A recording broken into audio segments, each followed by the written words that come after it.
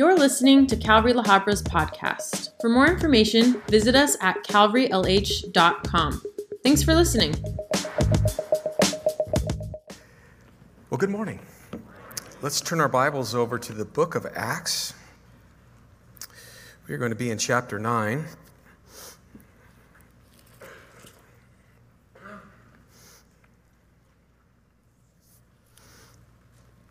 In the first 9 verses we studied a couple weeks ago, we saw what I think all would agree would be the most famous conversion in the New Testament, but it's also probably one of the most unlikely. Highly improbable, I think, is what most people would have said. If 2,000 years ago you would have walked up to a man by the name of Saul, who was persecuting the church, wreaking havoc on the church. He was a Pharisee. He was accomplished as like the Pharisee of Pharisees. If you would have walked up to him and said, hey, there's a church up the street. It's in La Habra. It's a bunch of, these people that are following Christ. They believe that he actually rose from the dead.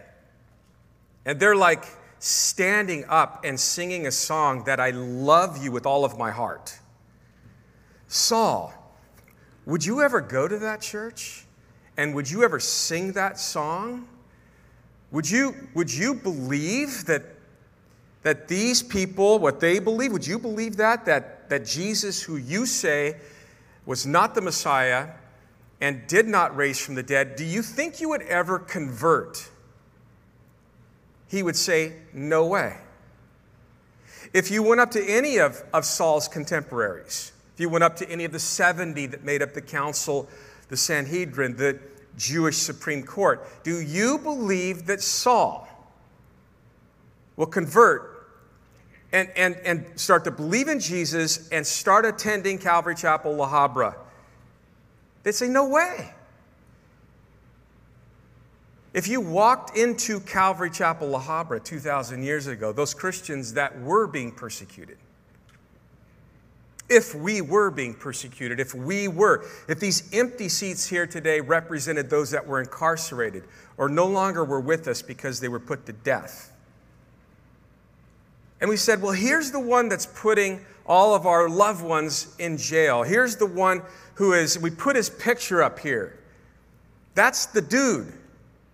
Do you believe that guy will ever be converted and sit in this room with us and sing, I love Jesus with all of my heart, with his hands raised? A good number of us would say, no way. But then we have God and his opinion. How many are really glad that God has an opinion, by the way? Because God says, way. There's a way. Oh yeah, there's a way. And the way wouldn't even make sense because Saul goes to the high priest and he's like, I hear that down in San Diego, there is, actually he would be going up north from here if this was Jerusalem. So past Santa Barbara, 150 miles, wherever that lands you as the crow flies, there's this city called Damascus. It's a large city. There's a large number of synagogues there, probably 50, maybe more. And I would like papers. I would like permission to go and find the Christians that are there, and I'd like to just do to them what I'm doing to Christians here in Jerusalem. Incarcerate them, beat them, murder them, wreak havoc on those churches. And the high priest would say, you have your papers. So papers in tow with his entourage, heading up north. He gets close to the city. It's midday. He's got his sights set on Damascus. And a bright light just shines from heaven. It's the way. It's God's way. And we noted that we could look at the conversion of Saul and just learn so much about how God works. What happens when someone is converted? If you are here and you're not a Christian, if you're listening online and you're not a Christian, these are the kind of questions I would have. How does all this work? If I was sitting in this room right now this morning and I wasn't a Christian, I'd be like, wow, these people like just really, they're singing to him. How does all of this work? Where does that begin? They're obviously not like me. What made them who used to be like me like that? I would want to know. And here's a great, just several verses that let us know how that happens. This bright light shines down from heaven, and Saul falls to the ground. He hears this loud voice saying, Saul, Saul, why are you persecuting me? And he's like, who are you, Lord? And the Lord said, I am Jesus, whom you're persecuting. It's hard for you to kick against the goads. And then he's seeing next, the next verse is trembling and astonished. And he says, Lord, what do you want me to do? And we just made a few notes, and I just want to recap them because Saul has been converted, and we're going to get into what happens next. And I think it's just important to understand what God has done and how Saul responded. But we talked about this divine contact. There's the initiation of God. Jesus revealing himself to Saul. Saul was overpowered by the brilliance and the radiance of Christ's glory. God initiates, but we must respond appropriately, and the proper response initially should be conviction. Before Paul was made the saint, he had to come to the realization that he was a sinner, that he had sinned against Christ. He needed to change his view about Christ. Question, who are you, Lord? Here we see a recognition of deity, which is interesting. He realized now that the Messiah, this was the Lord, the Messiah, reaching out to him. There was this change happening in his heart and in his mind as he opened his heart up to Christ as he was encountering Christ. And Jesus doesn't leave us guessing. He's very clear in how he reveals himself. I am Jesus, whom you're persecuting. It is hard for you to kick against the goats. He affirms his identity to Saul, and then he points Saul to the error of his ways. He brings up the difficulty of Saul's life. For indeed, as the Proverbs say, the way of the transgressor is hard. A life of rejecting Jesus is hard. And Jesus wants Saul to agree with him on that, to understand that, and to see that, and to agree with him on that in order that he would turn from that. And that's what repentance is. He's trying to bring him to a place of repenting. You're heading the wrong way. You're wrong about me. Now turn 180 degrees. Get the right way. And obviously this worked. He's trembling in verse 6. That's evidence of genuine conviction. He is also astonished. He's now amazed at the reality of who Jesus is. He was wrong about Jesus, just discounted Jesus. He was never astonished about Jesus until he came to the right conviction of who Jesus is. Now he's astonished. And then, Lord, what do you want me to do? That's evidence of conversion. So we see the divine contact, we see the conviction, we see the conversion. And then we talked about there would be this consecration where Saul would then be set apart for the Lord, where Jesus said to Saul, arise, go into the city, which would have been Damascus, and you will be told what you must do. And he rose from the ground, and when he opened up his eyes in verses 8 and 9, no one was there, but they led him by hand and brought him to Damascus, and he was there 3 days without sight, and he was just fasting. That's one picture of what was going on with Saul after his conversion. He's in Damascus for 3 days. He cannot see, and he's not eating anything. He's just, or drinking anything. And so we talked about the Lord is, when he brings us into this relationship with him, he really wants it to be about him. And see, the last thing he saw is for 3 days embedded upon his mind and upon his heart. The last thing he heard was the word of his Savior. And so, we talked about how we just went with the C's from just that consecration, being set apart for the Lord. But that really begins by communing with the Lord. And what a picture that is, just the time he would spend with the Lord. The Lord was going to make this Hebrew of Hebrews, a Pharisee of Pharisees, an apostle of the apostles, a preacher of preachers, an evangelist of evangelists. He's going to make this persecutor into a preacher of preachers. That brings us to verse 10, where it says, now there was a certain disciple at Damascus. So now we're brought into the city of Damascus, and we have a look at an individual, one of the people that made up one of the church bodies in Damascus, a man by the name of Ananias. And to him, to Ananias, the Lord said in a vision, Ananias, and he said, here I am, Lord. And the Lord said to him, arise and go to the street called Straight and inquire at the house of Judas for one called Saul of Tarsus. For behold, he is praying. Another little insight into Saul following his conversion. He can't see. He's fasting. Now we see he is praying.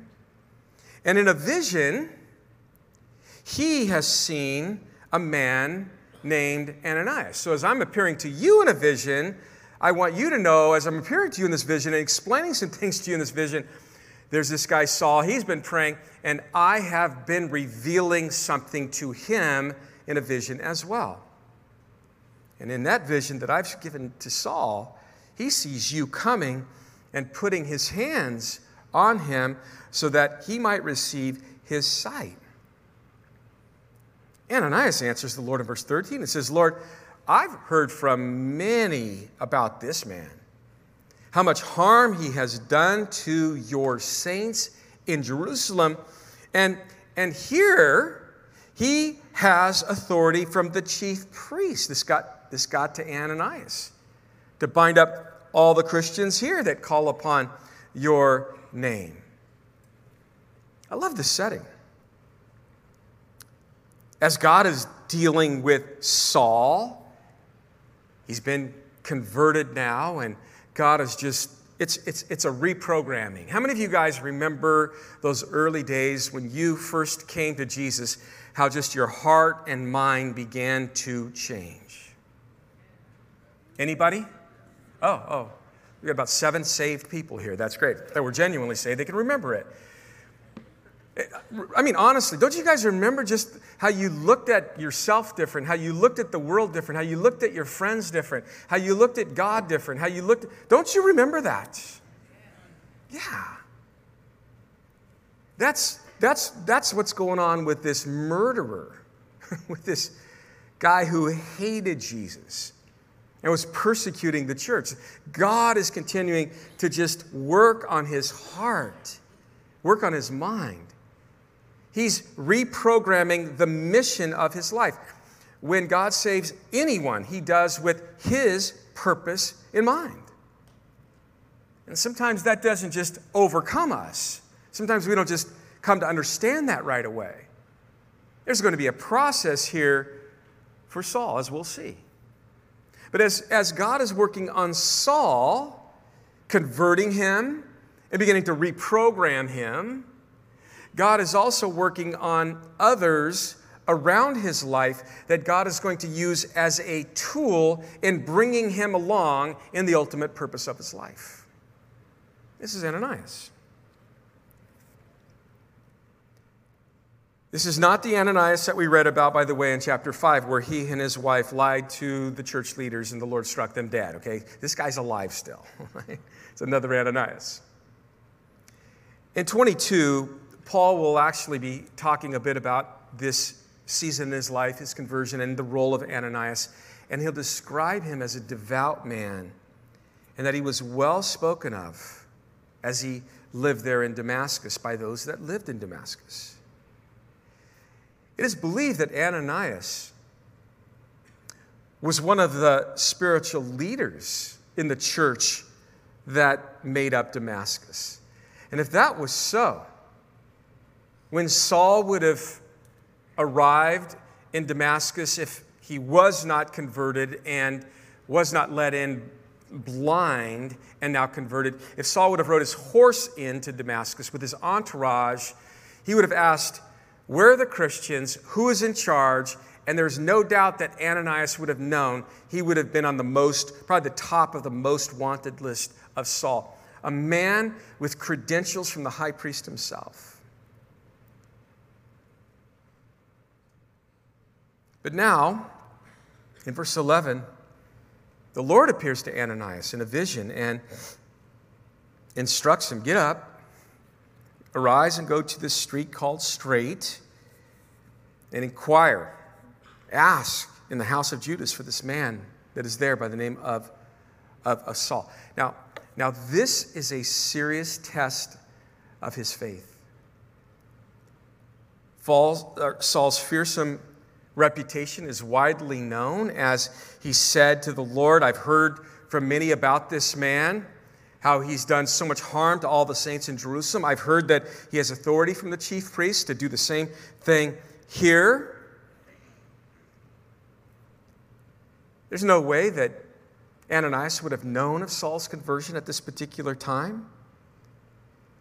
Behold, Ananias, I just want you to know something about Saul. He's praying. Again, affirming to us that this is something Saul was doing, but affirming to Ananias. And what was going on in the fearful heart of Ananias when in this vision the Lord appears to him, the Lord begins to speak to him, and the Lord begins to reveal that he is actually doing something in the heart of this man, Saul. Because it's not just that he's praying, he lets him know, oh, and I'm speaking to him.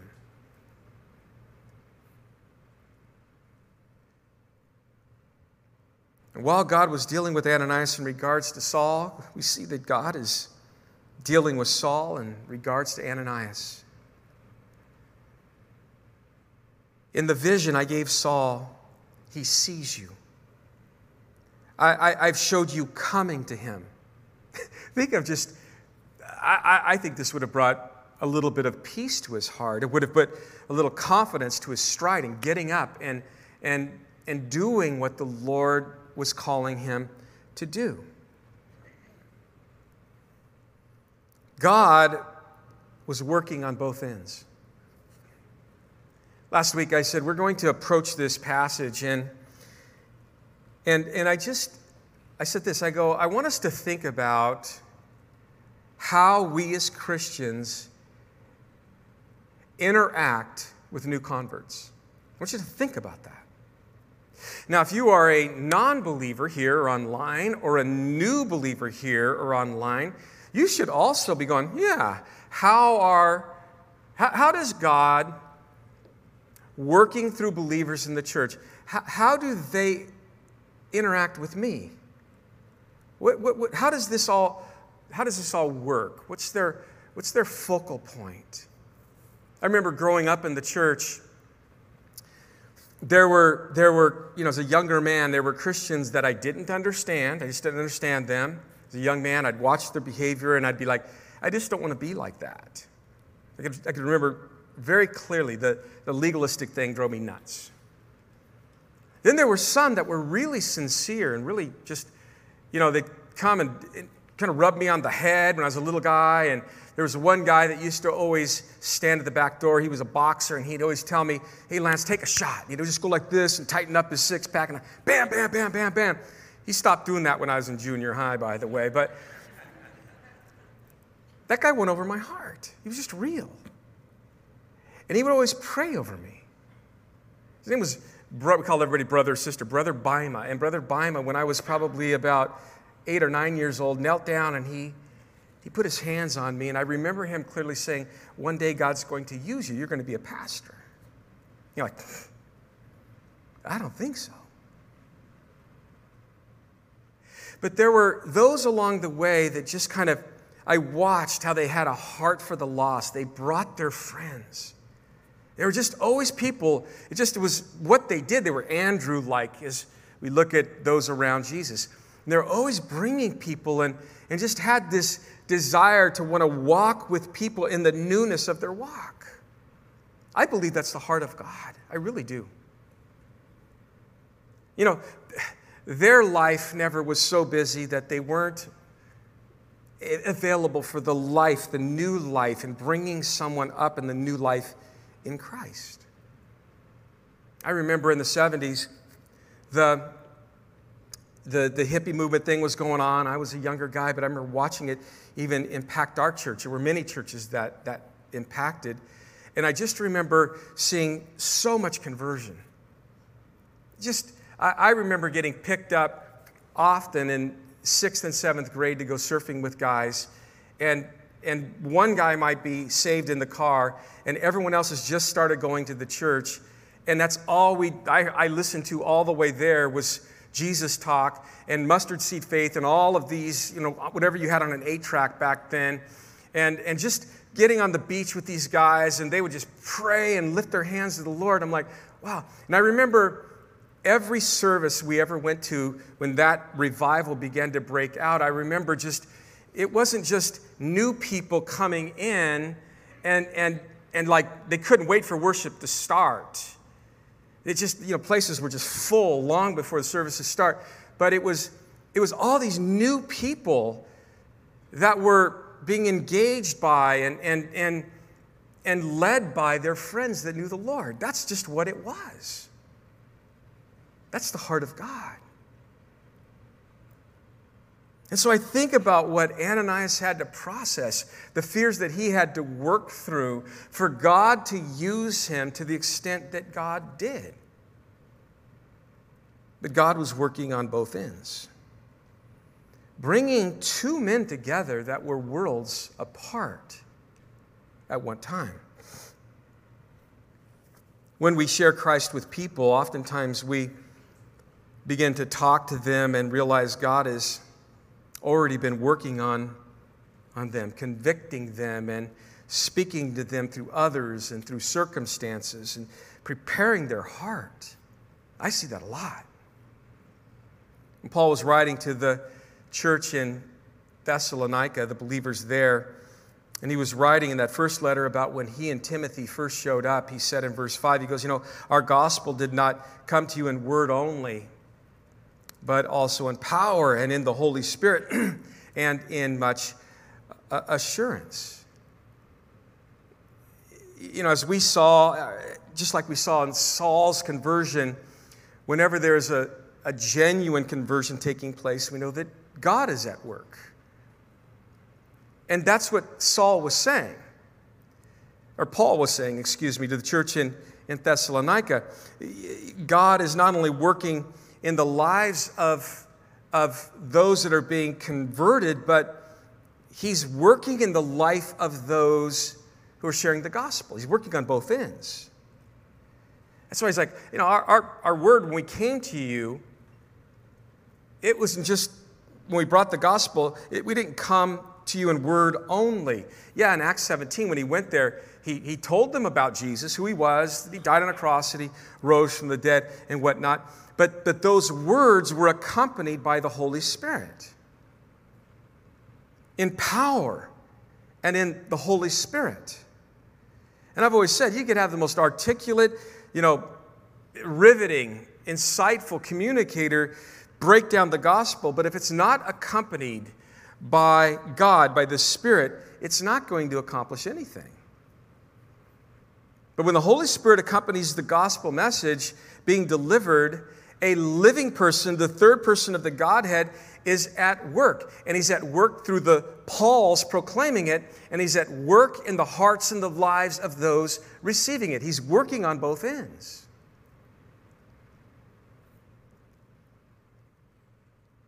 It's awesome when the Holy Spirit put someone on your heart and mind, and you begin to pray for them. If you don't have that kind of regular thing going on with God, I'm just going to say this much. You're not talking to Him enough. You're just not.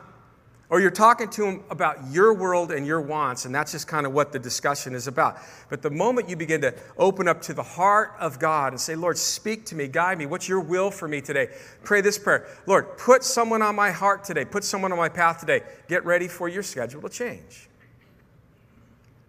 And quite often, I could think of several people that I began to pray for, and as I would pray for them, you begin to gain God's heart for them. He even begins to put specific things to pray for them about. I can think of a couple of guys, one in particular that this was happening with, and I just every day was waking up thinking about this guy and praying for this guy, but he's out of the area. So, these things you're putting on my heart, God, when I see him next time, he called that day.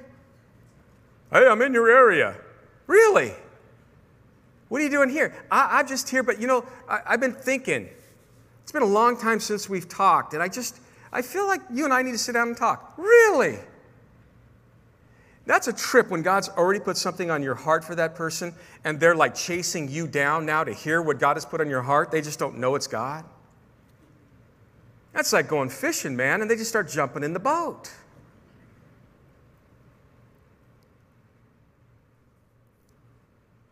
Initially, Ananias balked at going.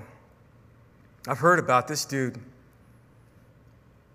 He's a dangerous guy. Word from the believers in Jerusalem, it's not wise. This is what Ananias said to the Lord in effect. Lord, do you really know what you're asking of me? This request seems to be extreme. It seems to be highly sacrificial, beyond my reach of sacrifice. It seems to be suicidal. My life, my marriage, my family, my ministry. Lord, what about all of that? This guy's here to take me out. And isn't that just what we do when the Lord begins to prompt us, to work through us to the benefit of others? We just begin to go into the rationale with God, and the fear thing comes in, and the logic thing comes in. The faith thing's kind of on the back burner, but just that human reasoning begins to... And that's what was going on with Ananias. There are those times when God will stretch our faith in what may seem at the time very extreme when it comes to reaching out to others. But He does this because He trusts us, and He loves them, and He wants them. He wants them. He wants a relationship. He trusts us, and He wants to include us in His work. He wants to grow our faith, and oftentimes He grows our faith by testing our faith, by stretching our faith. And He also wants to affirm our faith by including us in His work. He wants to show us, it's me, Lance, working through your life. And one of the ways that He does that is not just giving me warm fuzzies that, well, I'm in the presence of God, but it's the evidence of Him honoring the word that I would share with someone else, and then seeing their lives transformed by the same God that transformed my life, by them believing and receiving the same truth. When Paul wrote that first letter to the church in Thessalonica, that passage in verse 5 of chapter 1, where he says the gospel did not come to you only in word, but in power and in the Holy Spirit. He goes, and in much assurance. And what he was talking about there was how the Lord assured him or affirmed his faith by seeing God do what God does when He shares the gospel. Paul's faith would have been assured or affirmed by the awareness of God's presence and God's power as he spoke. And his faith would have also been assured or affirmed as he saw these Thessalonians saved and their lives radically changed. And I don't know how much of that is happening around you personally to where it affirms your faith. Now, it can happen here corporately. We are definitely not seeing the same things that we saw in the 70s. Otherwise, you would be sitting around right now with a bunch of people that don't know the Lord. And they would be sitting with you because you just couldn't leave them alone. That's what was going on in the 70s. Almost all of my friends on my street, and some of them will be here later on today, that I grew up with, when we got into those high school years, almost every single one of those guys, when that thing happened, started to come to our camps, come to our church. Every guy that I know at one time, well, they were in my house quite a bit because you couldn't walk past my house without my mom going, "Get in here, we're going to pray." But there was just a real move of God that to us, right now, even as we hear that, our palms start to sweat and our hearts begin to race because we're like, I've avoided having like truth talks with family and friends and coworkers, and I've got this really safe bubble right now because I don't want to have, the inconvenience and the sacrifice. I don't want to be Ananias. Like, that's for so Ananias kind of people. And we've convinced ourselves that somehow, I can just live a day, a week, a season without being available for God to do like this with me. So much so that if we said, by a show of hands, who has a friend here with them today that they've invited, we would probably go, don't do that. I'm not going to do that, by the way. But if that was happening with you and you brought a friend today because you've been witnessing to them, follow this through. And at the end of the service, I give this invitation, which I usually do, and they stand up, raise their hand, pray the prayer, whatever it is, and they come back to you and go, "Now what do I do?" And all of a sudden, the speech going home is different than the speech that they had with you coming here, and you see them begin to change. That is going to affirm your faith. That's going to build your faith. And God looks at you, and he looks at me, and he's like, "Yeah, I want to reach the lost because that's my heart for the world. I love them so much, I'll give my son for that." What are you willing to give, Lance? What part of that my work are you willing to, sign on to, be available to? Is fear always going to hold you back? Is that I might be asked a question I can't answer always going to hold you back? Rejection going to hold you back? Is that what it's going to be? I know that I spent a good part of my adult life being that person I just described. But there was a time when full surrender became full surrender. I had no idea what God was doing. I didn't surrender to God so that I would be a pastor one day. That was the last thing on my mind. But I just remember this full surrender in my heart. I could tell you what beach I was on, what state I was in, what the waves were like that day, and I could tell you how long I sat on the beach. I could tell you the passage that I was reading, and I wish I could have saved a napkin that I wrote everything down on, or the notes that God gave me that day. But in that moment, everything changed. I was already saved. I was already going to heaven. But I was kind of like a second-class Christian. I was more of the, "Lord, you can do this with me, but all of this is kind of off limits." Ananias was just that. I'm already busy here and doing what I do with my family. I'm a devout guy.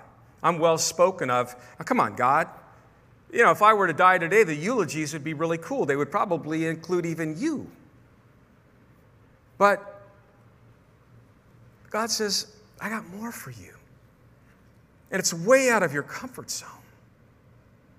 And so the reasoning and the fear and all of that, I believe, because as much as we see a converting in Saul's heart, there's a work of God in the heart of Ananias. And what was it that took him from "Are you sure, God? I don't think so, God," to getting up and actually going and hanging out with Saul? You know what I think it was? in that vision, I don't want to overplay this, but in that vision, the word of the Lord resonated within his heart. How do you know that, Lance? Because he did exactly what the Lord said to do. And none of us will ever get beyond ourselves unless God's word is more powerful and more impacting, unless his voice and his word is more powerful and more impacting than mine, than yours. Maybe even the world. So the Lord said to him, "Go, for he is a chosen vessel of mine to bear my name before the Gentiles and kings and children of Israel. For I will show him how many things he must suffer for my name's sake." I don't know who shared the gospel with you. I don't know who was bold enough. But aren't you glad that God worked through their fears? Aren't you glad that God worked through their skepticism about you? About their concerns about you possibly rejecting them because maybe you have already or they thought you would? Aren't you glad that God worked through the fears and the insecurity and whatever to bring the person, the Ananias that came to you with the gospel? Aren't you glad God worked through that? I am. Go. Go, for he is a chosen vessel of mine. In other words, go and don't fear because I am in it. And Ananias needed to sort that out and land there. The call of God. The call of God on Ananias, the call of God on Saul here, that will be Paul. That the call of God is not based on the whims of men, but it's the sovereign God at work. It's the grace of God at work. There's the grace of God on display here. What did Saul do to deserve God going to this extent to save him and now commission him? God chose Saul to be a vessel in which he would use. That's mercy, that's grace. That's just, wow. 1 Timothy 1, 12 through 14, Paul would say about his conversion, "I thank Christ Jesus, the Lord, who has enabled me because he counted me faithful." And then he would talk about his calling, putting me into the ministry.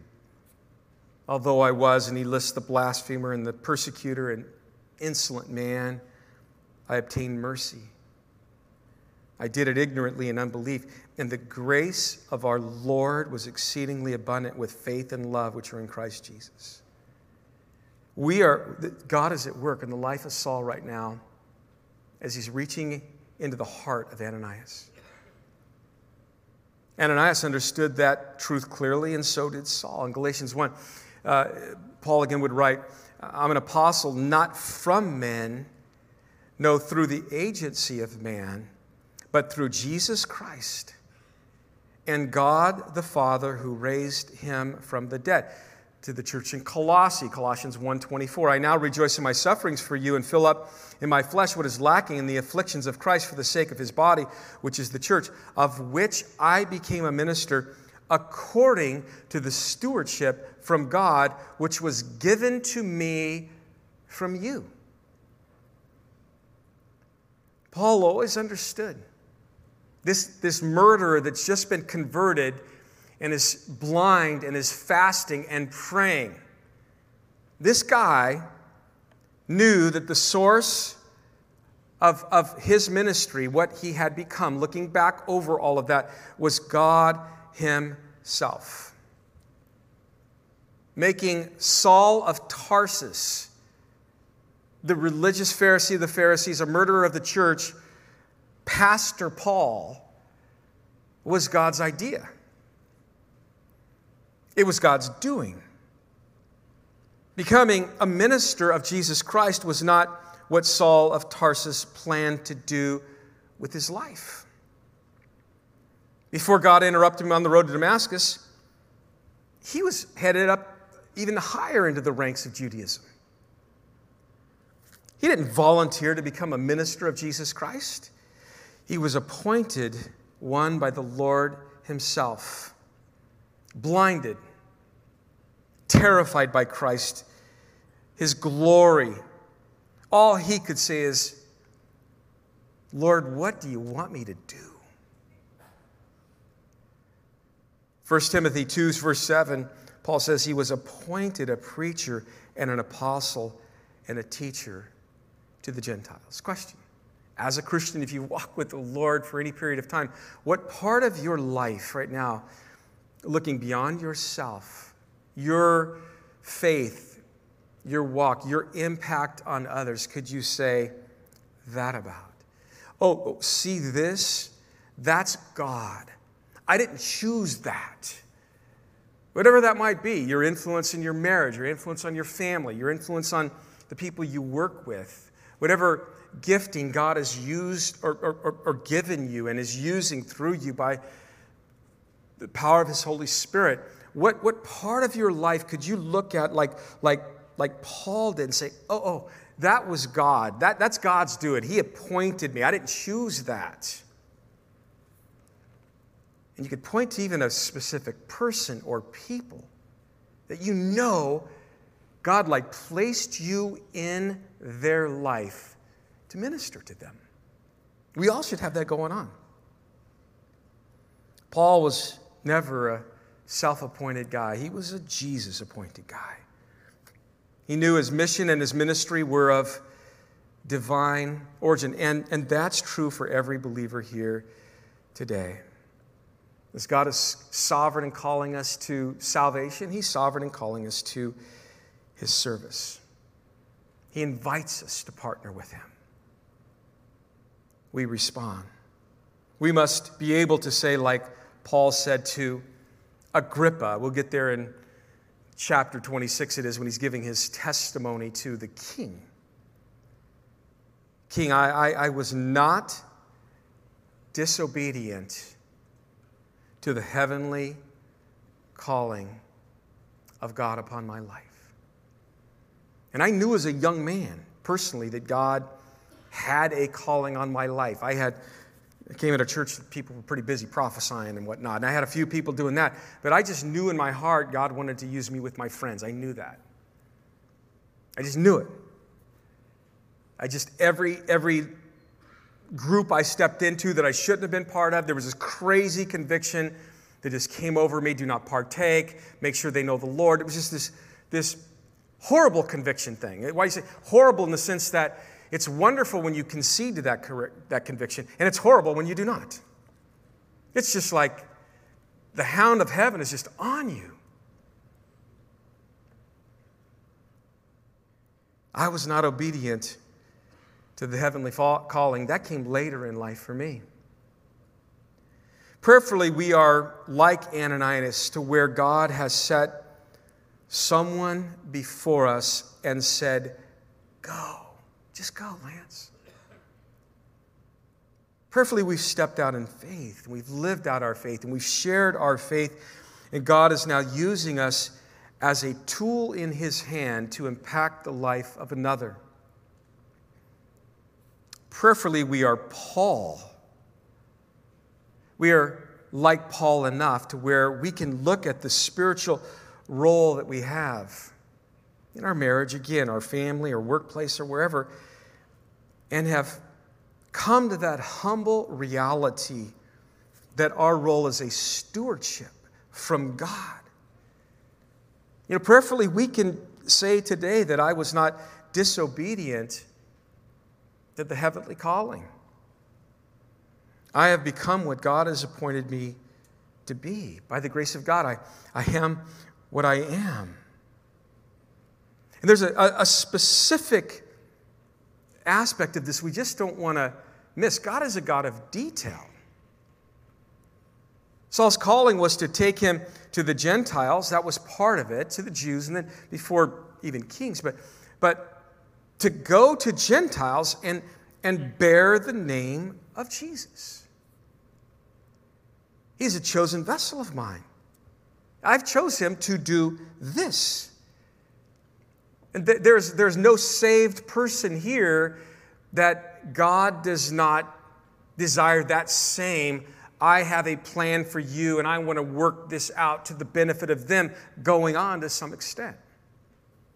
I remember after my wake-up call in Hawaii and just realizing I had been living as a Christian out of the will of God. And I remember I didn't know what to do. I just remember coming back to my surf shop in La Mirada and getting a few guys sitting around and just saying, things are going to change. That's where I started. I just remember sitting down with the people that I held really to no strict kind of accountability. It was like, just live your life and, just make sure whatever. It was so minimal. I'm a Christian and you should be a Christian kind of approach. But I just remember going, it's going to change. And I knew God had spoke to my heart. And it began in me. I can't expect other people to experience full surrender or to pursue full surrender if I'm not. And I knew that. What I didn't understand and what I completely underestimated was the impact of that. That people do watch us to the extent where they're like, that guy who's like started, they didn't know it, but was starting a devotional life now and starting to read his Bible and reading other like devotional books. And he's putting yellow Post-its up all in his shaping stall. And he's listening to Bible studies all the time. He wasn't that guy, but he's that guy now. He's beginning to change. And I just didn't understand how my focus as I talked to people had changed. I didn't understand that as I would share what I just read. Hey, check out the scripture. And I'd take the yellow Post-it and stick it on their chest. And I signed their surfboards, and it was all about me, write my name real big. No, now I'm writing scriptures on their surfboards. I didn't understand how that would change everybody. I didn't understand how the Holy Spirit is working on both ends of all of this. And so when I said we're going to have a Bible study, you guys on Tuesday nights, and I brought pizzas, and all the kids came, I thought they were there for the pizzas. And maybe they were at first. But then they began to change. And I remember driving out from the surf shop on certain nights, and even from my house, and saying, yeah, we're going to go out to this church. We're going to go out this concert, or this is Bible study. And I remember sitting down bummed out because we didn't have enough cars to take everybody. Now, who does that? God does that. I had no idea, like you just step out in faith. God's the one that does the work. You just step out in faith. God's the one that does the work. How many times do you want me to say that over and over and over to where you start seeing back over your life, God does it to the extent where he's now beginning to work through them the way he's working through you. It's not a pyramid thing, by the way. It's a kingdom thing. It's not a business plan. It's God. And then you look over your shoulder and you go, wow, look at what he did. And all along, your faith that was faltering, it just was, because you weren't surrendered and you were living in compromise and complacency, like a lot of Christians do. All of a sudden, it's active faith, it's obedient faith. It's now being affirmed by what God is doing around you. And so you walk into a room like this, and people are hugging you. And you never forget where that hug began.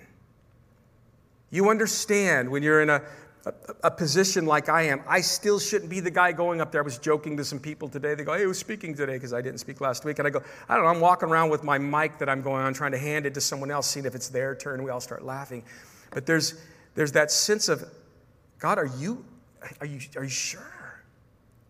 There's that comes with it as well. Just the overwhelming affirming of your faith in what God is doing. Yeah, were these last 2 years challenging for my faith? Probably the most 2 challenging years of my life. You say, what challenged your faith? Having COVID? No, that built my faith. What challenged my faith is the same things that build my faith. There were so many distractions, I wasn't in the Word sometimes as I should have been. Anybody go through that the last 2 years? Oh, we've got some honest people here today too. That's good. There were moments of uncertainty and fear. There really were. I was all of a sudden distracted with what? We have no children coming to our church anymore. Oh, we don't have people coming to our church anymore. These are big distractions. Oh, stand up a production as a stage. I'm not a production guy. These are distractions. And so the same things that build our faith can also have an adverse effect on our faith. What would build my faith, oftentimes, time with the Lord, time in His Word, quality time with the Lord, quality time with His Word. And that was being interrupted. What also builds my faith is to see Christians grow in their faith. And if that builds my faith, what happens as a human being when I see Christians caving into fear everywhere I look? It can rock your faith. It'll challenge your faith. What happens when you walk in the community, you that lead here, you that were invested here, and you know people, and you run into everybody and you haven't seen them for a year and a half? It will do something to your faith. It can. And so there were lots of times where I just came to the Lord and, Lord, this is your church. I'm a steward of what you have given me. And Him and I worked all of that out to where my faith began to grow and mature and not be shattered or shipwrecked. But that the Lord would just, like, this is the reality of the church right now, Lance. Fear has taken a hold of them. You just don't cave into fear. You stand up, be in the front lines, and just go for it. Don't you stop being who I've called you to be because others are being rocked by their faith. And so you pour that into the leaders. You pour that into, and that's what we did. And here we are almost 2 years later. And what do we see on display? Yes, the faithfulness of God. But this is just raw ministry 101.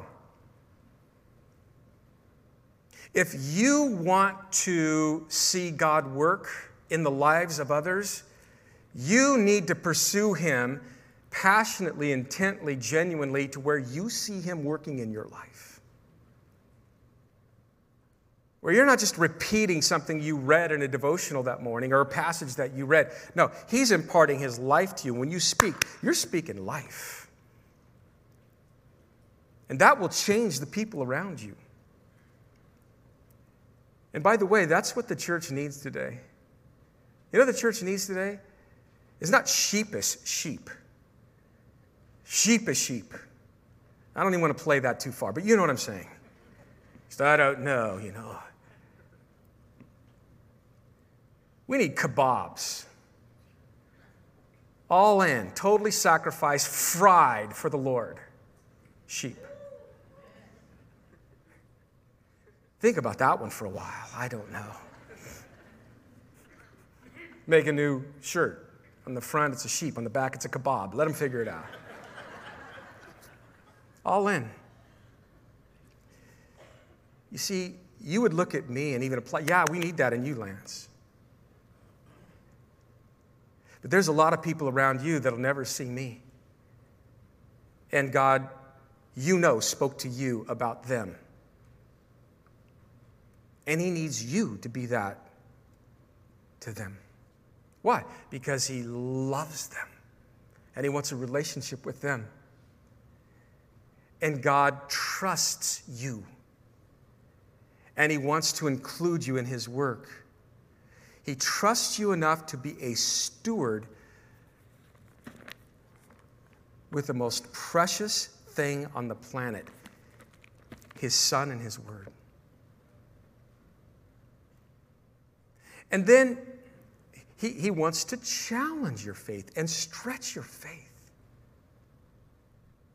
so that your faith is affirmed, so that you could look back on some people in your life like Paul would look back on the Thessalonians in his life. Go, man, when I came to you, I didn't just bring you some words, the Word of God. Oh, man, Holy Spirit was all over it. It was in power and demonstration. And just look at what God did. There's guys that are up here sometimes that still from the surf shop. They just got saved through the surf shop. And I'll walk out here and I'll just go, in the world? I'm like, yeah, I can't believe you're saved. And they're like, I can't believe you're saved. What are you doing walking out there teaching? And we just have this blast.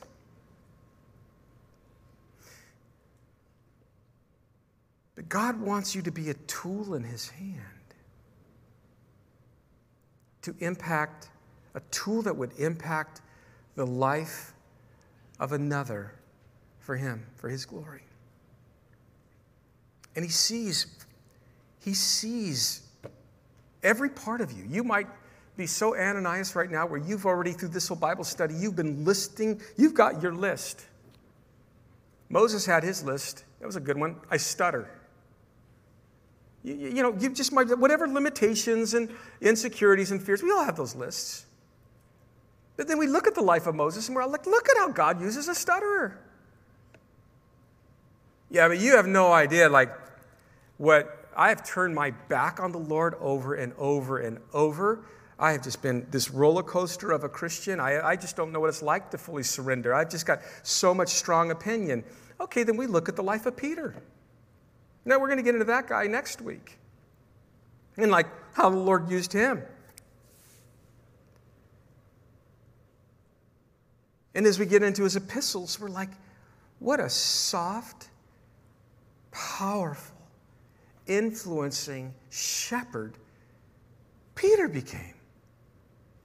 You see, the Lord looks at us, and He looks right past all of what would hold us back from full surrender, and He sees what He can do. He sees the finished work right now. And it's not that He does not recognize our weaknesses and our failures. He just works through that. He works through that. I'm the guy that, as an example, well, let's all stand. That makes me close. I see you guys know it's time. I was supposed to get to verse 31. We did not get there, so stay tuned next week. Is it 31? Yes, I think it is. But I really was, for you newer people, I was the guy that all through school, if you were my teacher and you called on me, I turned bright red. And I turned bright red because you're asking questions about something you just taught, and I couldn't remember. I just couldn't remember. I was talking to my mom one time. I go, was I ever in that one bus that came over here, that special bus? Did you ever put me on that thing? You know? No, I didn't do that. But I just remember being junior high school, mortified if you called on me. And so the Lord decides, I'm going to use that guy who can't remember anything. He's dyslexic. He has to read things 50 times before he gets. I'm going to use that guy. I'm going to put him in this lane where he's going to have to study the rest of his life and understand the Word of God. I'm going to put him in a lane where he's going to have to depend on me, or it just isn't going to work. It's just going to be a not by might, not by power, by that dorkiness of Lance, but by my Spirit. That's just the way He works. And this might be a convicting part of the book of Acts. I hope it is. I'm convicted as I talk about it. I'm a surrendering man, needing to surrender more each day. I'm a man that fights with distractions like you do. I'm a man that gives into distractions like you do. I'm a man that looks at this world and says, I kind of think it's my home today. I like this. I'm a man that needs to remember this is not my home. I'm a man that needs to be convicted by the Holy Spirit. I'm a man that needs to read this Bible as a mirror before I ever stand up before you. Go, Lord, please help me. This is for me first. So I'm just one of us in that sense, talking about what we all experience, the journey of faith that we all experience. But I'm a man that can also say after 30 years, I am a steward of a ministry that God entrusted to me. Did I deserve it? No. Did I earn it? No. Was something special about me? Did I really get God really got to find in me? No. And that's not true of any of us. But God loves us. God trusts us. And God would look at the empty chairs in a room like this very different than we would. I'm not a numbers guy. I'm not get more people here. We need more. It's not about that. God would just look at the empty chairs and go, I gave you a good-sized room. I'll let you answer that question. What do you think God would do with this room through you? I don't know. You think you might show up for worship on time. That was so pre-COVID. Our guest speakers trip out when they come here. They sense the Spirit of God. A lot of them are coming from different churches and different backgrounds, different places that maybe they don't see it to the extent that we are, and they trip out on this first service. They say, do those people understand what God is doing? Like those people that kind of, the worship times like when, I go, I think they do. I hope they do.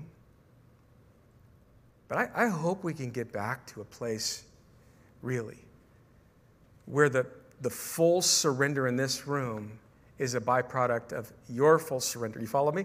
And my full surrender. And their full surrender. And all of a sudden, we're looking around and we're seeing our friends getting saved and our relatives getting saved because we're just not caving into excuses anymore. Ananias, we didn't get very far, but Ananias did go to Saul's house. Or Judas, he wouldn't lay hands on him. Father, thank you for what you've put in our heart today. For any here, Lord, or online that don't know you, it would be a disservice to you to not give them a chance. To know you, if that's you and you've really sensed God touch your heart and you would like to give your life to him right now, just tell him that. Say, Father, I've sensed you touching me this morning. Your word has penetrated my heart. And so I give my life to you right now. Just confess to Jesus. You believe in him, and that, like Saul, he recognized him for who he was. That you believe that he is God, that he died on the cross for you and rose from the dead for you. Just tell him that. And ask him to come into your life and to fill you with his Spirit. And Lord, for our church, what a fascinating season we find ourselves in. What a wonderful opportunity set before us. May you use us to the extent that we read about and contemplated this morning as you worked through the life of Ananias and used him. May you do the same with us. In Jesus' name we pray these things. Amen and amen. Well, God bless you guys. We love you. Have a wonderful Thanksgiving. Stay healthy.